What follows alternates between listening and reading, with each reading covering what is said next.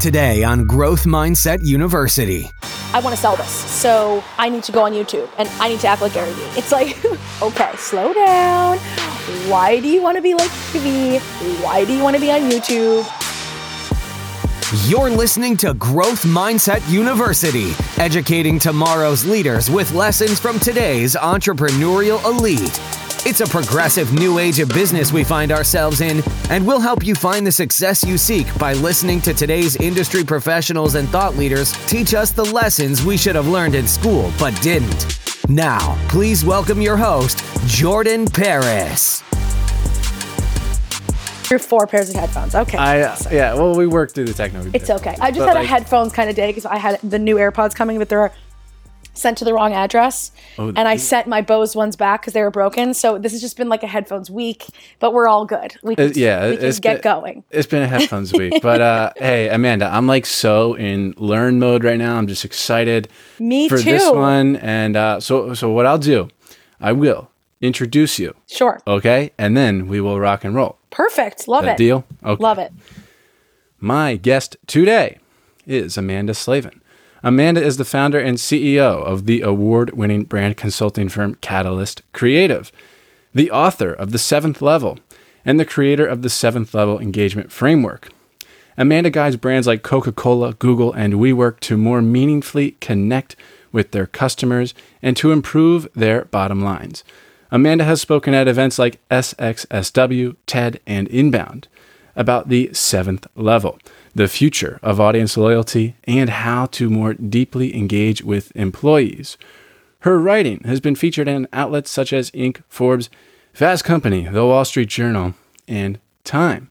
Amanda Slavin, welcome to Growth Mindset University. Thank you so much. I'm pumped to be here and to chat about all things growth. Yeah, so let's give ourselves like a virtual high five here. We both released best-selling books on Amazon this week. Like, come on. Oh my gosh, yeah. Amazing. Love it. You and I both. So the seventh level, you can get the seventh level. It's a #1 bestseller right now on Amazon.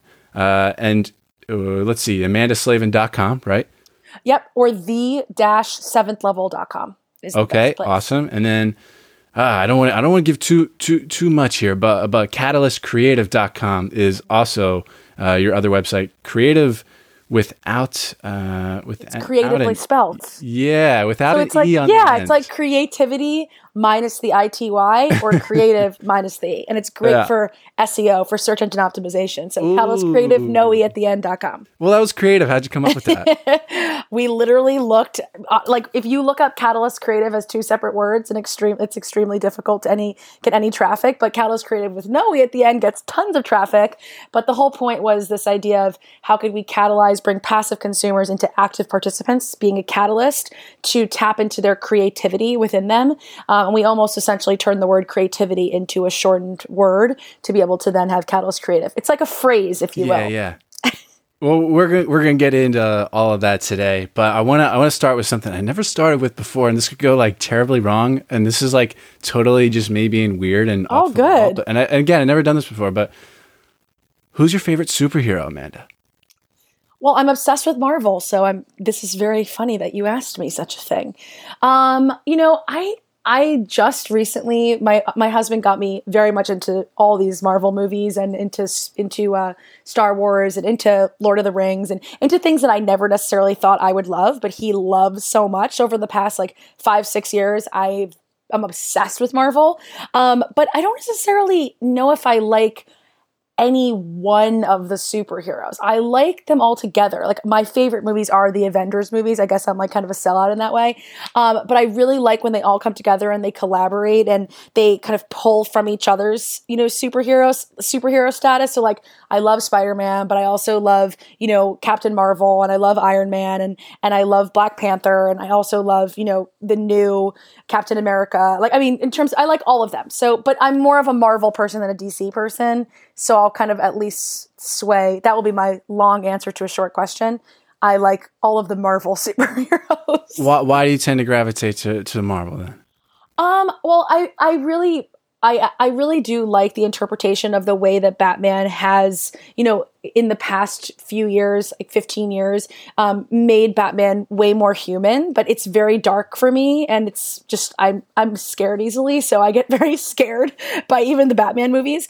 The reason why I do like Marvel over DC is I do feel that there's, I think that what Stan Lee did for comics and for storytelling has been unbelievable, because he created this real humanity within these characters. And I know the executive producer of Batman, when he brought Batman to life in that dark way, learned a lot from Stan Lee. And he's a friend of mine, and actually was very inspired, not Stan Lee, Michael Uslan from the Batman executive producer, and was really, really inspired by this Stan Lee's approach to creating these very human-like characters. So I love Marvel because they just do a really excellent job at being able to tell, real human stories, but through this superhero lens.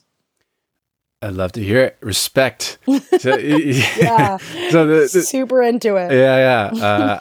I gotta catch up on my superhero movies. I'm just not a movie guy. The Marvel movies are pretty great. But yeah, I gotta start watching some. Yeah, you could just watch the new Avengers and be pretty much caught up. Watch the new Avengers. Okay, maybe I'll do something like that tonight. I got a free night, but. Okay, so let's move on. This is not the superhero podcast. All right. So Amanda, before you got into your career and what you're doing right now, is it correct you were a former teacher? You're a school teacher, is that correct? Yes.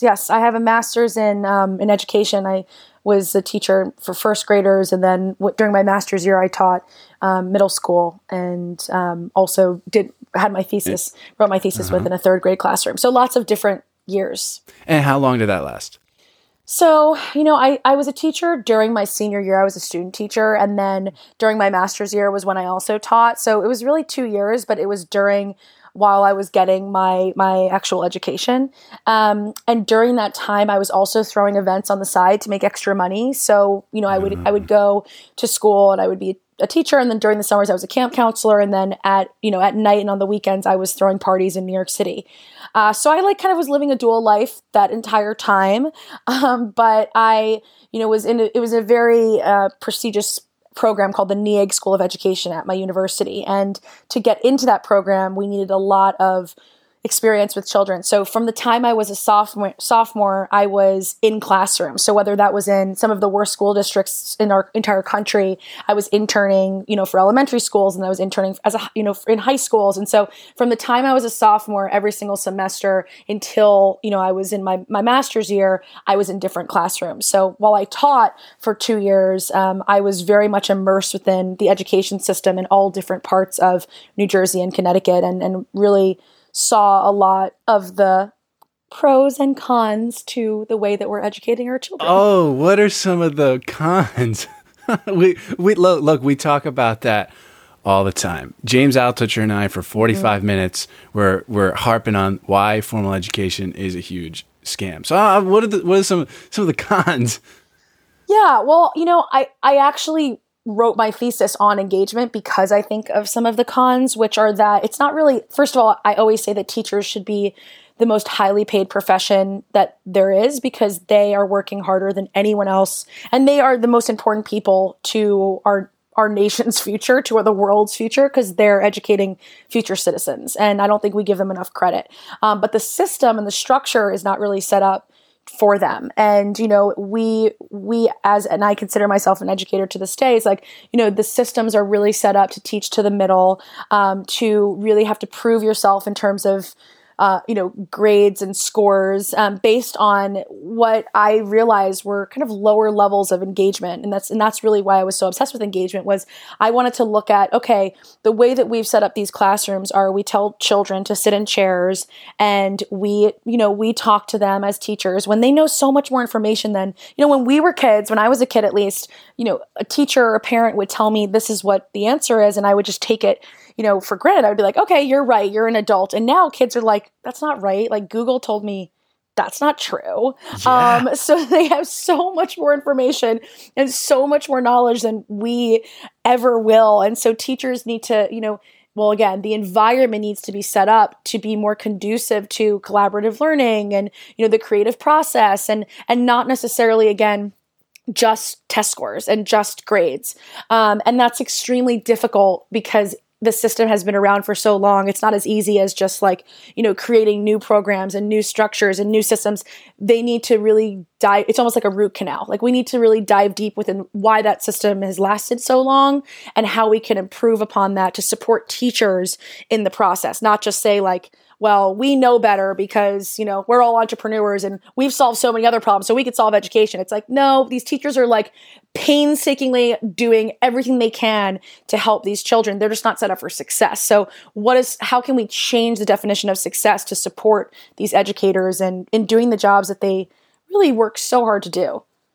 Yeah, I think about it too. Like I started thinking about it a lot in high school. Like these teachers got to take home stuff, like they got to read through all these essays and all these math problems and check for errors. And I was wondering, like, how does a teacher write with these math problems 100% of the time? It's like I swear they are, other than like, every now and then they'll make a mistake on the board when they're doing it. But like, yeah, I think these teachers from like K to 12, they're working pretty hard. I will say, like in college, a lot of it is like, cookie cutter courses and kind of some of these courses the teacher has to do like nothing, which is a different story. Yes, I have, the way that I feel about formal education and the university system is a bit different, but I still believe that the teacher, so it's almost like the iceberg effect. Like a teacher showing up to a lecture, even a teacher in K through 12 showing up to the classroom is the iceberg. It's curriculum development that takes a ton of work. And I don't think people know what people throw around the word curriculum too. This is like in business, everyone's like now knows what a curriculum means, but they truly don't. They don't know how much time, teachers don't get the summer off. They're working all summer to build the curriculum. And, even when you go to these gen ed classes, and yes, some professors like, I can't say like, some professors have been there for quite some time and probably are checked out and they're like, I have tenure, I don't really care. But some professors are spending all of that summer, doing that research that it takes for them to come to the classroom and actually provide an education. But I was reading an article recently, which was really interesting about, kind of how mass media, politics, and education have changed so dramatically because of the, just the overabundance of information and how colleges and universities used to be these places with, the top tier amount of information and knowledge. So you would go to Harvard or Princeton, you would, have these libraries of information that you could not get anywhere else. But now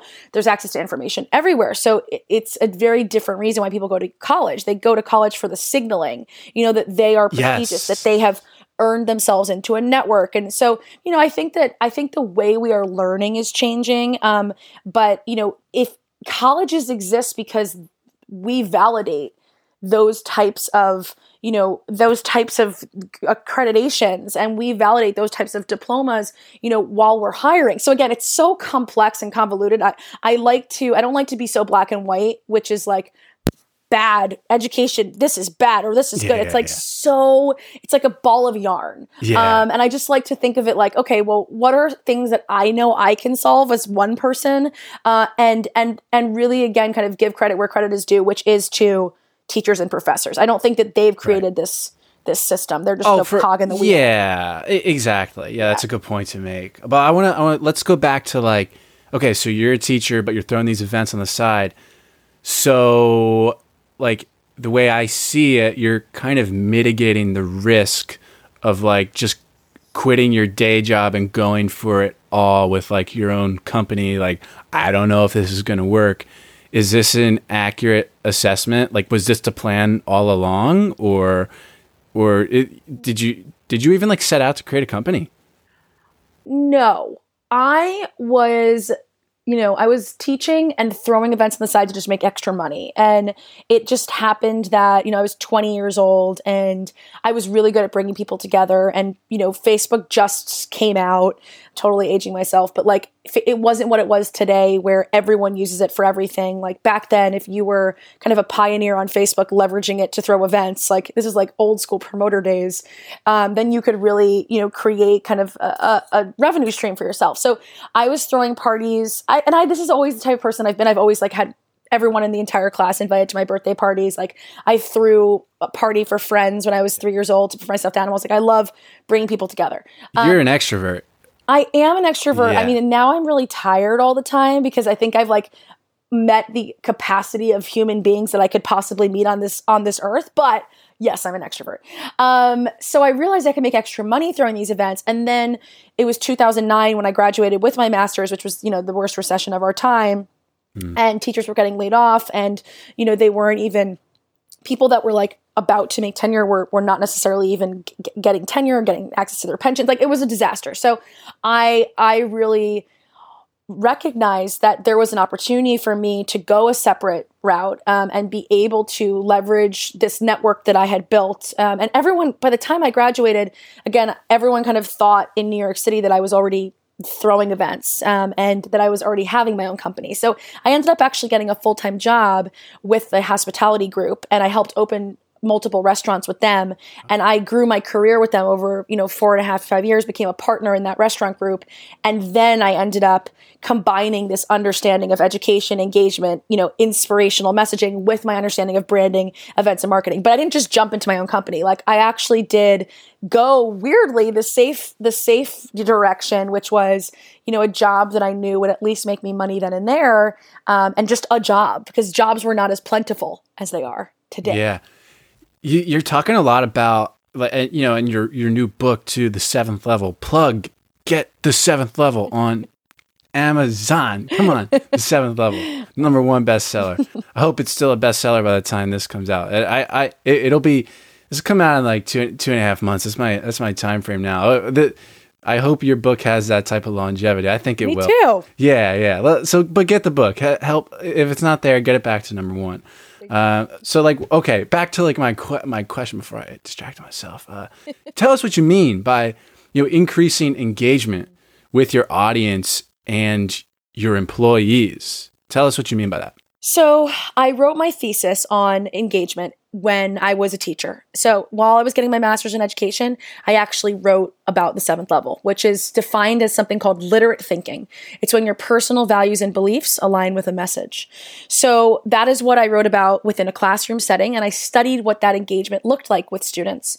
Then when I ended up in the hospitality industry, I realized that I could really leverage my understanding of engagement, connection or whatever, attention with customers, because I started to see that the way that I connected with my students were really identifying where they fit into these 7 distinct levels and walking them through this process of how can I connect, with the passive consumer, which is all the way at level 1, which is defined as disengagement, and bring them to an active participant in learning, which was the 7th level, literate thinking. How could I do that same thing, but from a marketing perspective within sales? How can I bring a passive consumer, who might not necessarily want to engage with me or might not necessarily care about what I'm doing, and turn them into an active participant in helping me build a brand? And so I tested that, theory out, that framework out within marketing and hospitality. And then when I met my business partner is Tony Shea, who's the CEO of Zappos, and he's really passionate about corporate culture and customer service and going the extra mile and creating an environment where people feel heard and seen and loved. And I, really felt like there was this opportunity to take my understanding of that, again, of engagement, of connection, of attention in the classroom, as well as within an environment of, marketing and branding experiential, and turn that into a company. And so I started the company with Tony. And for me, again, engagement is this meaningful connection. It's not just likes or followers or comments. It's not how we have currently defined engagement by the tools that have told us what engagement looks like. That's actually level 4, structure dependent engagement. Structure dependent engagement is instruction-based engagement. Do this, do that, comment below, like this post, share this post. So we're settling for level 4 when we could be striving for the 7th level. So if you're at the 7th level, you wouldn't even need to say comment below. It's just automatic. Correct. So correct. Yeah. So level 1 then is they're just scrolling. They're not, engaging with your content, with your brand, with your company at all. Yep. 7th level, it's complete opposite. They're full on engaged. Exactly. And okay. I can certainly define each and every level. We have tons of free resources for people to be able to learn. We've broken out the levels into 3 buckets. The bottom 3 are around attracting your customer or your employee.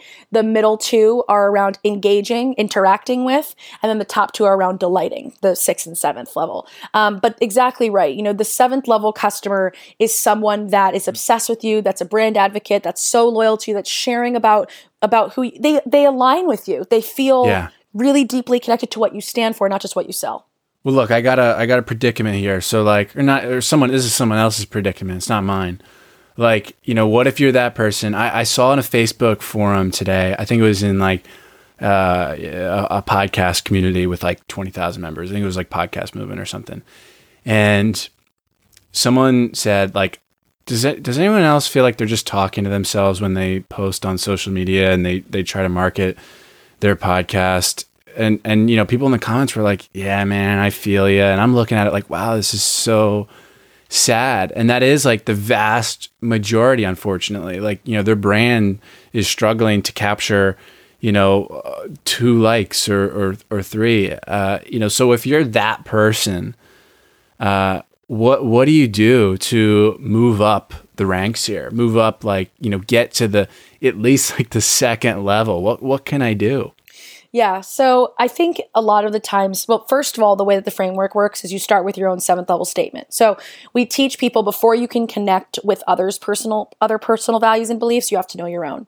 So we have something on our website that literally helps you formulate your own 7th level statement around what do you stand for? What do you believe in? Why do you have to exist? If you didn't exist, who would care? And then from there, you use that as the lens in which you connect with others and go through the process. And again, it's much more nuanced than me just saying like, do this, do that, because each level has an action, a question, and a goal associated with it. So you can start to see like, okay, why aren't people responding to me properly? They're disengaged, level 1. Maybe they're the wrong audience. Maybe I'm on the wrong platforms. Maybe it's the wrong time of day. So you start to ask yourself questions to guide you to level 2, which is unsystematic engagement, when someone's confused by the messaging. So it's not that they're the wrong person, it's that you're saying the wrong thing to the right person. And then level 3 is frustrated engagement, which is when they want to engage but they're distracted. So each level, you have these different definitions and actions, questions, goals. But to simplify this for what you just asked me, a lot of people think that the product is enough. And, I have this like joke with a friend. I bought the domain, the podcast of podcasts, because there's just so many podcasts. I wanted to interview people on my podcast that had podcasts because it was like very meta, just to like sip through the podcast because there's just so many. So I think that people, will see something on social media. They'll be confused by the messaging. Let's just say they're at level 2 and they're like, I should start a podcast. Like, that's what's going to get me to be successful. And they're forgetting this very important step, which is that 7th level statement. What do they personally stand for? What do they personally believe in? And then going through that process and asking themselves, who is the customer that's going to connect with that personal statement? And what is the messaging? And what is the customer journey, level 3? And then level 4, structure dependent engagement. What am I asking them to do? And so when you go through this process, you can ask yourself, is a podcast the right platform for me to be communicating what I personally stand for, what I personally believe in, and to the right audience? And so what I would say to those people is, okay, well, what differentiates you? And what else are you talking to them about? And what other values are you offering? And level 5, I've gone through even 1 through 4 very quickly, is self-regulated interest, which is when you're piquing someone's interest or getting them excited. So how are you incentivizing these people to even listen to you? So, there's so much that it's so much more nuanced than like, and this because you've built an audience and you've built a platform, but that's the whole point of the 7th level process. It's not so easy as you have an idea, you can do it, anyone can do it, and now people are going to listen. It's like, if you build it, they won't come. Like, there needs to be a structure and a process. And this framework shows how much time, energy, and effort it takes to build an audience, to build a business.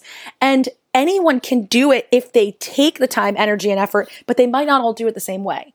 So not everyone should have a podcast. And even if they do, not everyone should market to the same people that are listening to everyone else's podcast. They need, separate tactics to communicate the differentiation that they have in the market that is really what they stand for.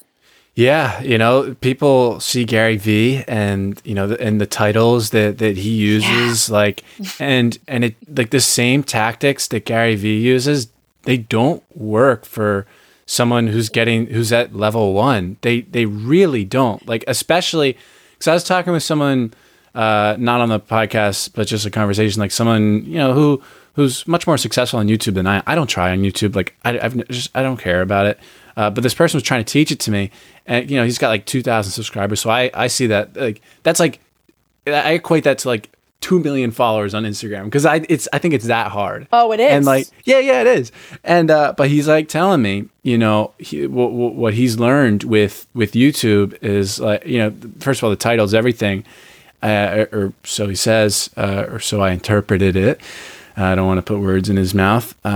He would make these title changes, and it's like bam, he'd be getting like way more views like every single day. But like, if he were to use like a clickbaity title like Gary V, it doesn't.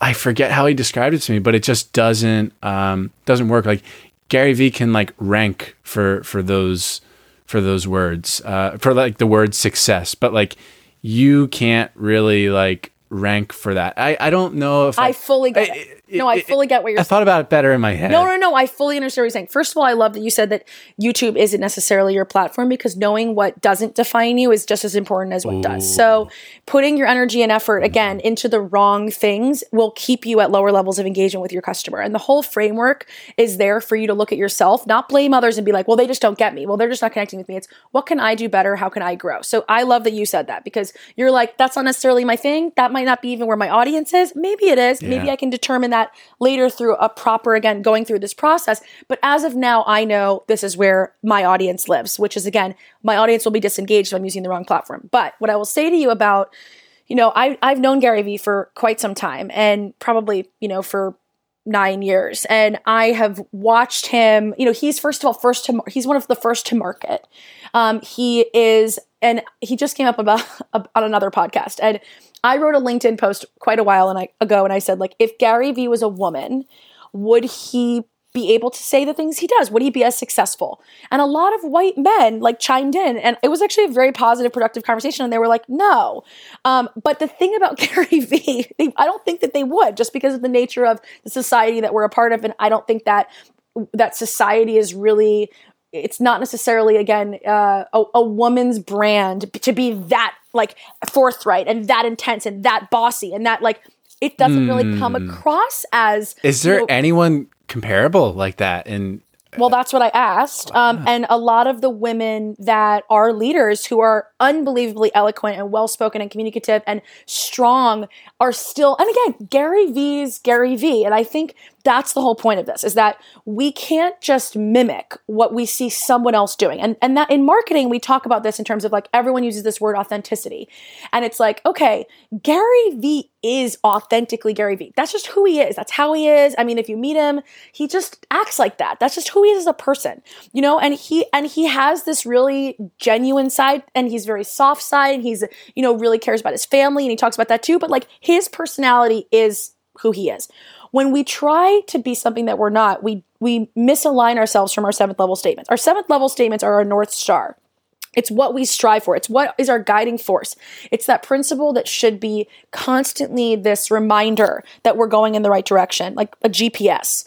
And I think what ends up happening is people will because of all this clickbait stuff and because of the internet, because of how fast information spreads, we read something and we're like, I can be just like them. And I'm just going to copy them and it's going to work for me.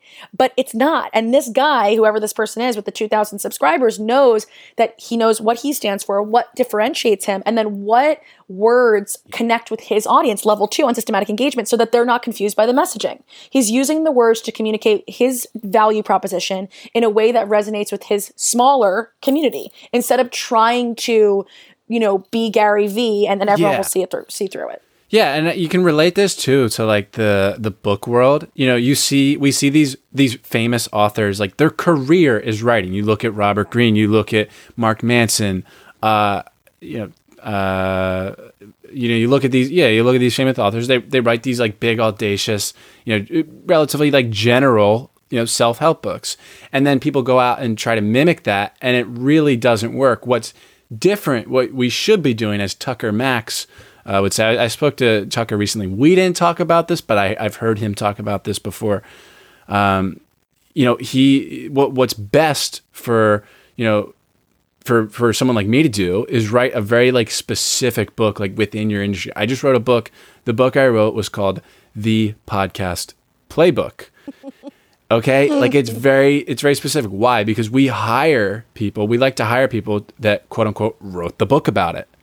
You become an authority. It's a different objective. Like these famous authors, they write this book every couple of years and they hustle like hell to sell millions of copies. They're fundamentally like different purposes. Different from like a career author and like, oh, I'm going to write a book. Like, I already have a business. Like I see so many CEOs that write a book and it's just like, it flops. Well, it's all about the intention and the why. And again, it's going back to that seventh level. Like for my seventh level statement is I believe that everyone deserves the right to be inspired and educated. So the book that I wrote was not necessarily like my memoir and about like my personal journey. It was almost like a modern day textbook to teach every single person how they can inspire and educate themselves and the world. So, it's like, it goes back to not necessarily, and I have also built a business over the past 7 years and, I have 10 team members all over the country and the world. And like that book is about all of us. Like, so it's really, again, what is not just the why, but then the what, not necessarily just like, I want to sell this. So I need to go on YouTube and I need to act like Gary Vee. It's like, okay, slow down. Yeah. Why do you want to be like Gary Vee? Why do you want to be on YouTube? What are you doing? Like, why are you doing this in the first place? Like, let's just take a beat. And then helping that person get to that place, because everyone, again, deserves that right to be inspired and to be excited about what they're doing every single day. I just think people are really overwhelmed with how to do it because there's so much misinformation too out there, Yeah. Well, it's good news for the people in level 1 and level 2 that, I'm willing to bet that, these people, they're not extremely intentional with with what defines them, what doesn't define them. Like they haven't figured this stuff out yet, and they're not so intentional with with their brand and what they're posting that the way that you're saying will bring you up more levels. But I will so there's hope. I have to say one thing. Yeah. So the levels are not defining where it's the connection between. So the levels define the connection. So it's like, I'm at a level 1 with this message, with this person, with this relationship. It's not like I'm at a level 1 and I suck. It's like, so it's like I'm at a level 1 and all of those people are at the 7th level. No, it's my customer is at a level 1 with me, or my customer is at a level 2 with me. So how do I get my customer to be able to be at higher levels with me? So that's it's something that I always like to really discern, because those people that are starting out from scratch and have an idea and have a concept and have a belief, it's about using this framework to then walk their customers through this process of like, okay, my customers, a lot of them are at level 1. How do I get that relationship and strive towards that connection with them at these higher levels? So I always just like to, it's not like you're bad, you're good. It's like, this is measuring what it looks like between me and someone else. So what else though? Like, we talk about trying to imitate Gary Vee, trying to imitate these people, and look, it happens in every industry, in every arena. A lot of interviewers, like they'll try to interview like Larry King style, or Joe Rogan style, or Lewis Howes style, and it's or James Altucher style, and like that's a losing strategy because they have those styles because that's what makes them most comfortable in their seat. Which in turn, I think, and this is something from Cal Fussman, who you've been interviewed by. Which in turn it'll make the guest most comfortable in their seat. Like when I'm most comfortable, you're most comfortable, Amanda. And the only way I can be comfortable is like if I'm being myself, not trying to be something I'm not. Yes. So we see this in every industry. This imitation. So that's a big mistake to do that, I would say. What other is there? Like another big area that we go wrong? Yeah, I think. And Cal is a really close friend, and I've watched his career change over the years, which has been tremendous. And he, in his podcast, we talk about kind of the essence of what makes a person, and how, we go back and forth around, Cal and I had a conversation where I essentially like, he was like, I'm an editor at Esquire. I'm like, no, you're not. Like, you're so much more than that. And I like kind of pulled the essence out of him. And I was like, you've always been this like master storyteller. And that's just one way you've told your stories. And I was able to kind of see him differently and mirror that back to him. And he was like, oh my gosh, you're right. And then he was able to then determine how that lives in the world and what kind of products come from that place. So I think first and foremost, we don't necessarily recognize our own gifts because they come so naturally to us. And so it's not just necessarily imitation. It also comes from this place of self-awareness and self-recognition of like, what makes me me, what makes me different than everyone else? And then how do I tap into that in order to be able to, because that's really authenticity is connecting what makes you special with, and knowing that. So first is the mistake that I think we make is we just don't take the time and energy to know ourselves. So we should, work harder on yourself than your business. My husband's told me that from reading all these self-help books over the years. But it's extremely important as business owners and as people in any type of workplace or any type of job or having any type of audience, we have a responsibility to those who we're talking to know what we're talking about when it comes to ourself. So first and foremost, self-awareness. The mistakes that we're making is we're not actually taking the time and energy to get to know ourselves. Then from not knowing ourselves, we're then just imitating what we think is right because we are not actually knowing what sets us apart. And so we don't even see how special we are. So we just think that person's special. Let me act like them. So that's also a mistake. And it's also not fair to yourself because you're not shining in the light that you already have within you. But then the third thing I would say is using the levels is that I really think we get stuck in 4 and 5. And 4, again, is structure dependent engagement, which is this instruction based, like I told you, like this, comment below, whatever. And 5 is self-regulated interest, which is a lot of incentive based marketing. So, sweepstakes, influencer marketing, podcast again would be having well-known people on your podcast and then having them be able to share it. That's fine. That's one tactic. But 6 and 7, 6 critical engagement, when you're inspiring someone to set goals to make a difference. And the 7th level, when their personal values and beliefs align, we don't even know those really exist. Like we talk about them like, oh, I want a big audience and I want to connect with them and I want 1 million followers or whatever it may be. But we're not actually we're not using the language to define what that looks like. So we're settling for, well, we have tons of people commenting and, a lot of people are sharing my podcast and even the sharing isn't the be all end all. So no, it's not. How can you build off of that and not settle for, I say like, we think we're at the summit, but we're really at base camp. So once you have that audience and you have these people commenting and liking, first of all, always go back to your 7th level statement. Who cares if you're not building off of it? Like when clients come to me, they're like, we want more followers. I'm like, why? Why do you want more followers? What are you going to do with them? How are you going to connect with them? How are you going to build, a community with them outside of social media? If social media went away tomorrow, do you have anything? Or do you just have, like literally if the world ended tomorrow and all of the social platforms were gone, would you have any way of communicating with your audience other than being dependent on the tools that are around? Yeah, that's a good question to ponder.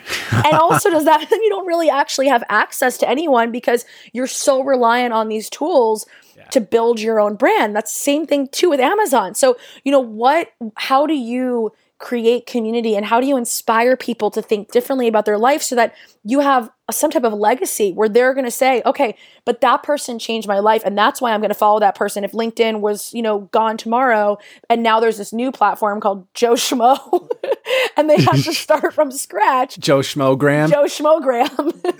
I'm going to follow them on Joe Schmogram because of what they stand for and what they believe in and how they've touched my life, how they've impacted me, not because, they have a lot of really pretty photos of themselves on beaches. Yeah. This is some powerful stuff. You got to get the 7th level on Amazon if you want to truly understand this and take your brand to the next level. Amanda, is there anything else you want to say about your book? No, I guess the last thing I'll say, we've built an entire brand around the book, which is the 7thlevel.com. But the reason why I say that is because on that site is so, we have a free 3-hour course with HubSpot. We have free worksheets, free blogs, free videos, free content. Everything is free to get people to understand how to use this. So the book is one piece of this much larger puzzle of getting people to be able to understand this and apply it to their own lives. And I just want to make that as accessible as possible. So that'd be my one thing. Beautiful. Is there anything else? Anything else you want to talk about? Get out before we part ways here. Well, I would say, we were introduced through the Mother's Ball, which is an awesome event that's happening in December, and I'm 7 months pregnant, and I think, I launched my book this week at 7 months pregnant. I actually had a horrible cold and I couldn't take medicine because I'm pregnant. Oh, wow. While running a company, and I think, we don't necessarily talk about it was actually a huge thing for me this week because it was such a juxtaposition where I was sick in bed and I really couldn't function. And yet I was very social on social. And so I had this huge dichotomy where I was what is happening? I'm having these two separate lives. It's almost like an identity crisis. Yeah. But I think that I just, I like to be able to talk about that because I think it's a huge part of my life. And it's something that I think a lot of women, again, I didn't get to see. If you can't see it, you can't be it. I didn't get to see a lot of women or understand a lot of pregnant women because I live in New York City. We don't live in villages anymore where I'm seeing women all the time pregnant around me. It's only friends or friends of friends or social media. So I didn't really know what it would be like to be pregnant and still be able to work and function and go around, be on subways. I didn't know what was possible. So I think that it's what I would say about that as a woman who was pregnant, who's been running a company and writing a book, is that not what's possible for one person is possible for another, and to really, again, go back to that self-awareness of what feels good for you in that moment, and take the rest and time, energy, and effort you need to, do things at your own pace. Because again, if I was doing a crazy book tour last week and forcing myself and pushing myself, it wouldn't have been the best thing for my body. So I lied in bed and, commented on all social platforms, but I was very excited. So anyway, that's what I would say is just as a mother to be. Excellent. Yeah, this is going to be a powerful episode. It's going to help a lot of people, a lot of brands. I'm excited to see the seeds that you've planted in people. I'm excited to see them grow and sprout over the weeks, months, and years to come. I got one of two questions left. I know I got to get you. I'm watching the time. Okay. What do you do for fun, Amanda? I'm obsessed with my dog, Chaz. Nice. He's a cockapoo. I'm literally obsessed with him. So that's one thing that I do for fun.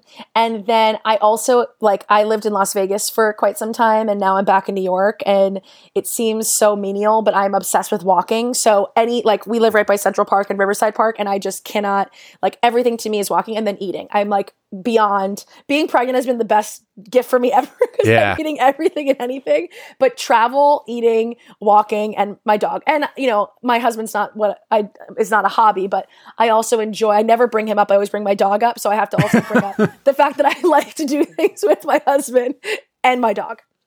Awesome. Yeah. Well, the walking thing is really important. I was just talking with Alan Gannett, who's a force in the world of creativity. Yeah.